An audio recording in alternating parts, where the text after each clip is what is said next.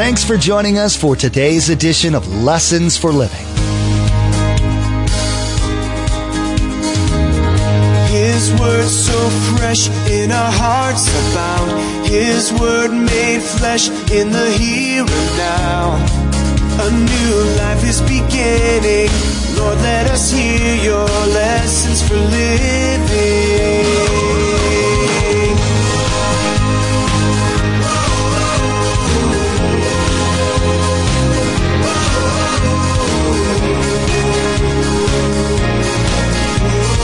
Lord, let us hear your lessons for living. We are to love people and not use people. We've all said this. Well, if I do that, what's in it for me? Be careful. You don't use people. We use things. We love people. So what were they saying she was? Just a pawn, a thing. They didn't care anything about her feelings. Nothing that was happening to her. It wasn't really about her. It was to trap Jesus. Sin is binding. It leads us to judge others with a standard we refuse to apply to our own lives. Self-justification reveals our pride, and we cannot live in humble obedience when the sin of pride reigns in our hearts. It's the choice to look in the mirror with our eyes closed. But as we will see in today's message, humility brings compassion. It does not condone sin, but calls us to repentance and a life of faithful devotion by trusting in His forgiveness and love. An obedience which flows out of gratitude. Jesus drew a line in the sand. What side of the line are you on? Remember, there's quite a few ways to receive a copy of Pastor Mark's teaching. We'll be sharing all that information with you at the close of today's broadcast. Now, let's join Pastor Mark in the book of Isaiah, chapter 43, verse 25, for our continuing study entitled, Confession Brings Complete Forgiveness. Let us hear your lessons for living. I, God speaking, yes, I alone will blot out your sins for my own sake and will never think of them again. Could I hear an amen at all of our campuses right now? Are you glad about that this morning? Amazing. Now, sometimes I have trouble with that. One of the greatest things that people come to me with is forgiveness. Is they forgive the person, but they can't forget the hurt. You need to get a book I wrote called Prison Break. All the missions, money goes to mission, then go to me. There's a process of learning to forgive and then a process of learning to forget. Can you ever forget the hurt? No, you can never forget what happened, but the hurt will not be there anymore. You'll remember the incident, but God helps you remove that sting from sin from that. You need to do it, otherwise you're miserable your whole life. Now, as a result of confessing, God does what He does because of His loving character, His fellowship, His relationship. Now, here's what happens. When you begin understanding that, then this, as a Christian, when I ask forgiveness, what happens to me? That sin didn't make me lose my salvation, but I wasn't walking with God. So when I do confess, what happens? Take a look. Here's what you want to write. This is what happens to you. Real confession restores our relationship, our fellowship with God. So then I can begin to simply do what? Walk with God. Can two, and that's two agree, can they walk together? No, they cannot. So that is huge in our life. Now, I want you to look at me. Turn to John 8 on all of our campuses. Sebastian Vieira, Work Camp. Those of you watching online, turn to John 8 in your Bible. You'll see where that is. Matthew, Mark, Luke, and John. Very simple to get there. A story that very familiar. But I want you to look at me because I want to challenge you. We're going to have a great application with this. Now, over and over and over again, in John chapter 8, you're going to see Jesus, but you're going to see the character of God. You see, in Bible times, even though God stated His character, people didn't really relate to it. So we know that Jesus came to earth. Jesus was God and He put skin on and He came to earth to do lots of things. Of course, celebrating Easter, to die on the cross for our sins. But he also came to show us what God was like. And God's character is loving and forgiving, full of grace, not deserving it. But the people in those days didn't understand that. Religion was it was legalistic. When Jesus came, you're going to see in our story, it's a very different picture. Now, why do we have to study this picture? Why is it here? Because the world outside these walls of our campuses, they do not believe that God is forgiving. They do not believe that God is graceful. They think that many of them don't even believe in God. And so when you see this story today, this should change you to realize what God's character is. Some of you here don't have a relationship with Jesus Christ yet. You're searching, you're kind of looking, you're seeking. Glad to have you with us. You're going to see how much God loves you. And then you can take that to the world. And we're going to see that as a picture. So as we look at John 8, this is going to end up eliminating so much confusion in the church and outside the church, because God loves to forgive and he loves to give new beginnings. We read John chapter 8, verse 1. But Jesus went to the Mount of Olives. At dawn, he appeared again in the temple courts, where all the people, the Jewish people that were gathered there, around him, and he sat down to teach them. So Jesus goes where he loves to go, to the temple courts. He came, and one of the main things he did was teach. To teach people how to do life right. And this encounter is going to have amazing application for you and me at this campus and every one of our campuses. Now, you can put yourself, when I like to teach, when we have stories like this, I like to have you immerse yourself in the text. So here's some options for you today, all of our campuses. You can be Jesus. You can be the crowd. Actually, I'm going to ask all of you really to be the crowd in one sense. You're going to see in a moment a woman caught in the very act of adultery. You can be that woman and what is she feeling? What is she experiencing? And then we're going to have some Jewish scribes and Pharisees, religious people. And you can be them. What is their motive? Why are they there? But bottom line, as we go through this, I want you here in Melbourne, in Sebastian, in Vieira, in the work camp, in your campus, you be the crowd. You be the crowd. And I'm going to walk through it person by person as we go through this. And I want you to begin thinking, wonder what was on the crowd's mind. What's on your mind?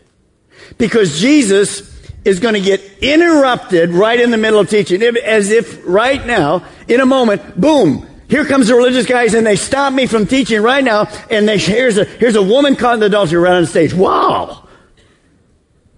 What would you learn about that? What would Jesus teach us? So it's going to be very powerful for all of us as we watch it. We begin again, verse 3.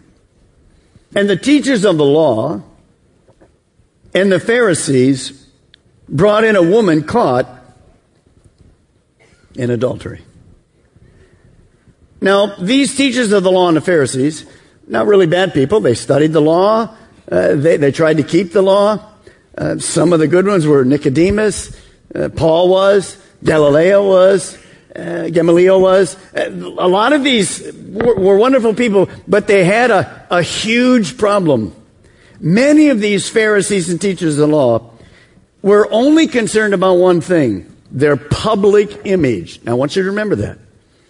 They didn't really care about anything but what you thought about them. So the long robes, all that kind of just, everything was external. What they tried to say to you as they strut through the town was, I'm perfect and you're not. I'm perfect. I'm better than you. And it was all about external. Jesus began to chip away at that.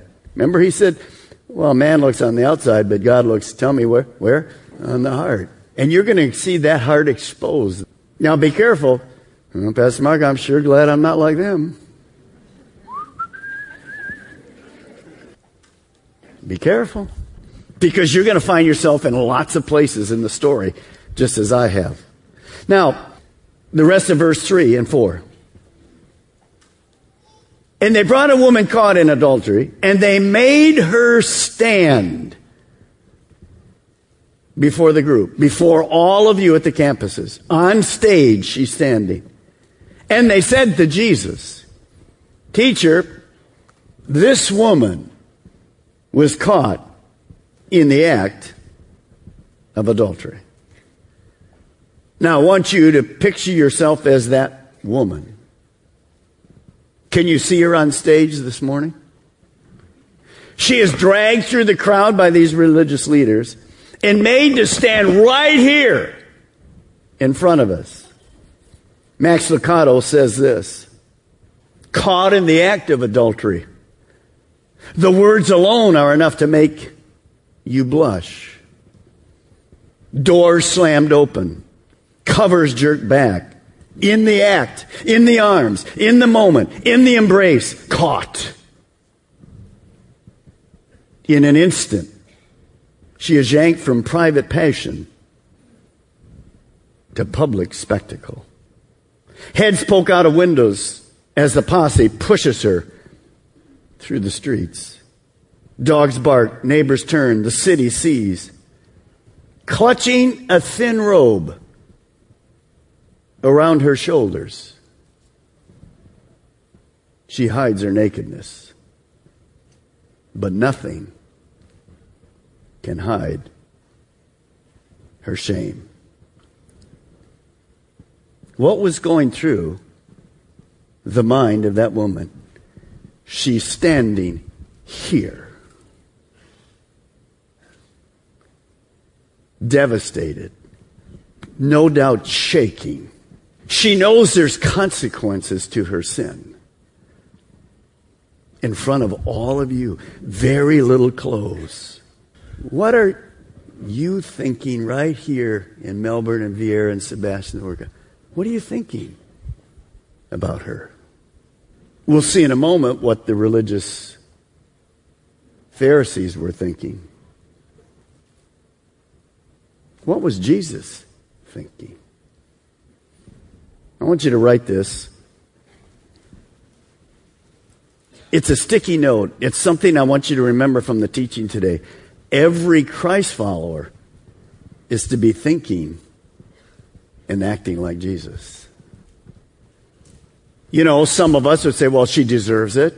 Good. Maybe that'll stop it. Put yourself in her place. How would you like to be treated at this point? Now remember, there's nobody that's sinless. Pastor Mark, but I don't do those kind of things. I didn't say you did. But there's nobody that's sinless. So as you begin to think about that, look at verse 5. In the law, the religious leaders continue, Moses commanded us to stone such a woman. Now, Jesus, what do you say? Now, here's a picture of the Old Testament. Leviticus 20:10. You see it right there. If a man commits adultery with another man's wife, with the wife of his neighbor or someone else, both the adulterer and the adulteress must be put to death. Now I want to ask you a question. It's a very difficult question. It's very scientific, but you'll probably get it. How many people does it take to commit adultery? Just put your fingers up. How many? Oh, good. Most of you got it. Some of you are not married yet. You'll get it one of these days. To commit adultery takes how many people? 2. And how many standing in front of Jesus? Do you see a problem already? What do you think Jesus is thinking? Does a woman have a chance? Doesn't matter. I want you to think about this. Lots of people have a wrong belief that in the Old Testament, God acted differently than in the New Testament. That's absolutely wrong. When Adam and Eve sinned, you'll see it next week. When Adam and Eve sinned, What's the first thing God did? He went after them and forgave them. The God that in the Old Testament, the God in the New Testament is the same God. He loves to forgive. But here's a dilemma, because this sin took two people. Now, where's the man that was caught in the... Remember, it was in the act. Where is the man? The Pharisees, these religious leaders, didn't care anything about the woman standing there. They're not interested in the woman. That is not their agenda. They're going to ignore the law, and they were guilty of a sin just by not bringing the man. But they're going to use their religion to use this woman for their ulterior purpose. Jesus won't use her. You're going to see by the end of the story, he loves her. So would you write this sticky note down? It gets to the heart of how we treat people. We are to love people and not use people. We've all said this. Well, if I do that, what's in it for me? Be careful. You don't use people. We use things. We love people. So what were they saying she was? Just a pawn, a thing. They didn't care anything about her feelings. Nothing that was happening to her. It wasn't really about her. It was to trap Jesus. Look at verse 6. They were using this question as a trap in order to have a basis for accusing him. You see, their motive was to trick Jesus, to trap him. I thought about that this week. Their hidden motive, they think it's hidden, is to trick Jesus, to put him into some place that he can't get out of. Can you imagine trying to trick the all-knowing God? I mean, how in the world do you do that? Well, you're going to see in a moment, they don't. So what was the dilemma that Jesus faced? Well, if Jesus agreed and said that the woman shouldn't be stoned, he's going to violate the law of God. If, on the other hand, Jesus agreed to her to be stoned, then these religious leaders would go right to the Roman government, which had said, you cannot have the capital punishment. As Jews, you can't do it. We'll do it, you can't do it. So what in the world is Jesus going to do? He's between, could I put it like this, a rock and a hard place. How is he going to respond to that? Now remember, look at me. Jesus was filled with the Spirit and was led by the Spirit. So everything he's doing, God is directing him. Look at the rest of verse 6. But Jesus bent down and started to write on the ground with his finger. The New King James says at the end of that, as though he did not hear. He basically ignores them. He doesn't respond to them. Jesus knew that these religious leaders saw clearly the sin in others, but they were blind to their own sin. Now, Jesus was hurting as he watched that woman in front of him. She had to be shaking the whole time, thinking, I have minutes to live. I don't know what's going to happen to me. She's embarrassed, obviously humiliated. Now, notice, he bent down and started writing on the ground. We'll see this again. This is a common thing that we've seen in Scripture. I've done it before, 30 years ago when I used to teach on this and whatever. But I think I've learned some wisdom from that. You say, well, Pastor Mark, what did he write on the ground? I have no idea. Well, what's up with that? If God wanted me to know, he would have told me what he wrote on the ground. So what that means, it had nothing to do with the story. Do you get it? Well, let's go to the Greek scholars and the Hebrew scholars and let's find what he wrote. Good luck. Keep the main thing the main thing. But I think I did learn this. Now, as you're here and these people are speaking, where is your attention in this little... You're out there in the crowd. Where is your attention? Your attention's on who? The lady. You're feeling for her. Or if you're legalistic, she deserves this. Your attention's her. Now watch me. Here's the lady. Your attention's on her. Here's Jesus. When Jesus bends down and begins to write in the sand, where's the attention? It's on who? It's on, and it's not on The first time in the whole encounter, nobody's looking at her.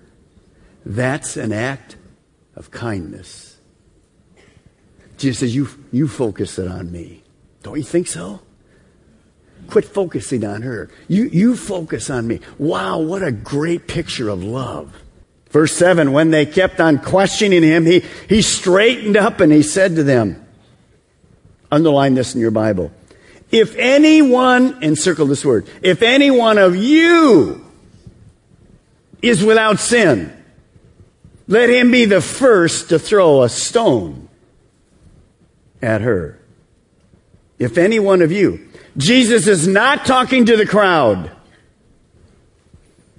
Jesus is not talking, obviously, to the accused woman. Jesus is only talking to these self-righteous leaders. He says, if you legalists are without sin, throw the first stone. He already knew they couldn't. Because their real sin was not, this was a sin. Part of their sin was they went right by the law because they didn't bring the man. But their real sin was their motive. He knew in their heart they were here to trick him. They didn't care about this lady. They didn't actually care about the guy. They were here to trick Jesus. So God took that secret sin that they had in their heart, and what's he going to do in a moment? You can see. He makes it public in front of all the people. Their hypocrisy is exposed. I like this. Someone wrote it like this. In a sense, they now stood naked in front of Jesus, the woman, and the crowd. God had given Jesus wisdom. And he challenged these legalists, these sin sniffers, and these self-righteous men. Here's a stone. Now I have to confess to you this morning, he that is without sin. I'm a sinner today. Because when I was walking the other day, I stole this from my neighbor's yard. That's a true story. They were in the first service this morning. I thought they might throw a stone at me because they know whose yard I took it from. They come to this church. I'm going to return it, so I'm forgiven. But what does this stone represent? Would you write it down? This stone represents a self-righteous attitude, prideful.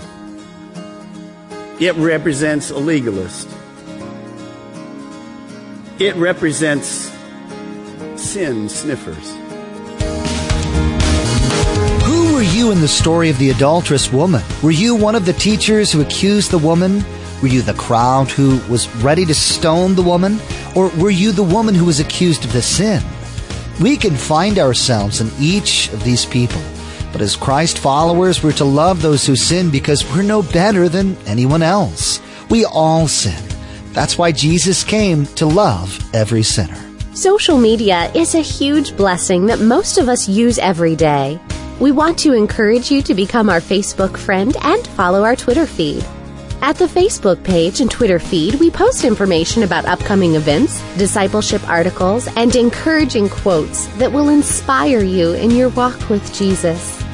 Log on to lessonsforlivingradio.com and follow the links to the Calvary Chapel Melbourne Facebook page and Twitter feed, or simply search for Calvary CCM on Facebook or Twitter. We even have a specific Facebook page for the Viera campus. Simply search for Calvary CCM and you'll see the Viera campus Facebook page in the search results. Again, to like our Facebook page and subscribe to our Twitter feed, log on to lessonsforlivingradio.com. Again, our web address is lessonsforlivingradio.com. Next time on Lessons for Living, Pastor Mark continues to teach about the adulterous woman. We're just like her. We've all sinned, and none of us can accuse anyone else of their sin. When we want to accuse others, we need to stop and look in the mirror. Jesus did not come to condemn us, but to forgive us. Love is a verb, and we're to be about that action, forgiving others, just as we have been forgiven. We wish we had more time today, but we will have to pick up where we left off next time as Pastor Mark continues teaching through the book of 1 John. That's next time on Lessons for Living.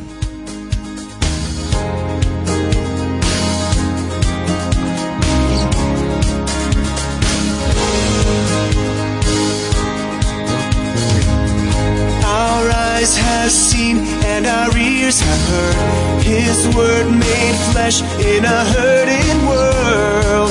A new hope He is giving. Lord, let us hear your lessons for living.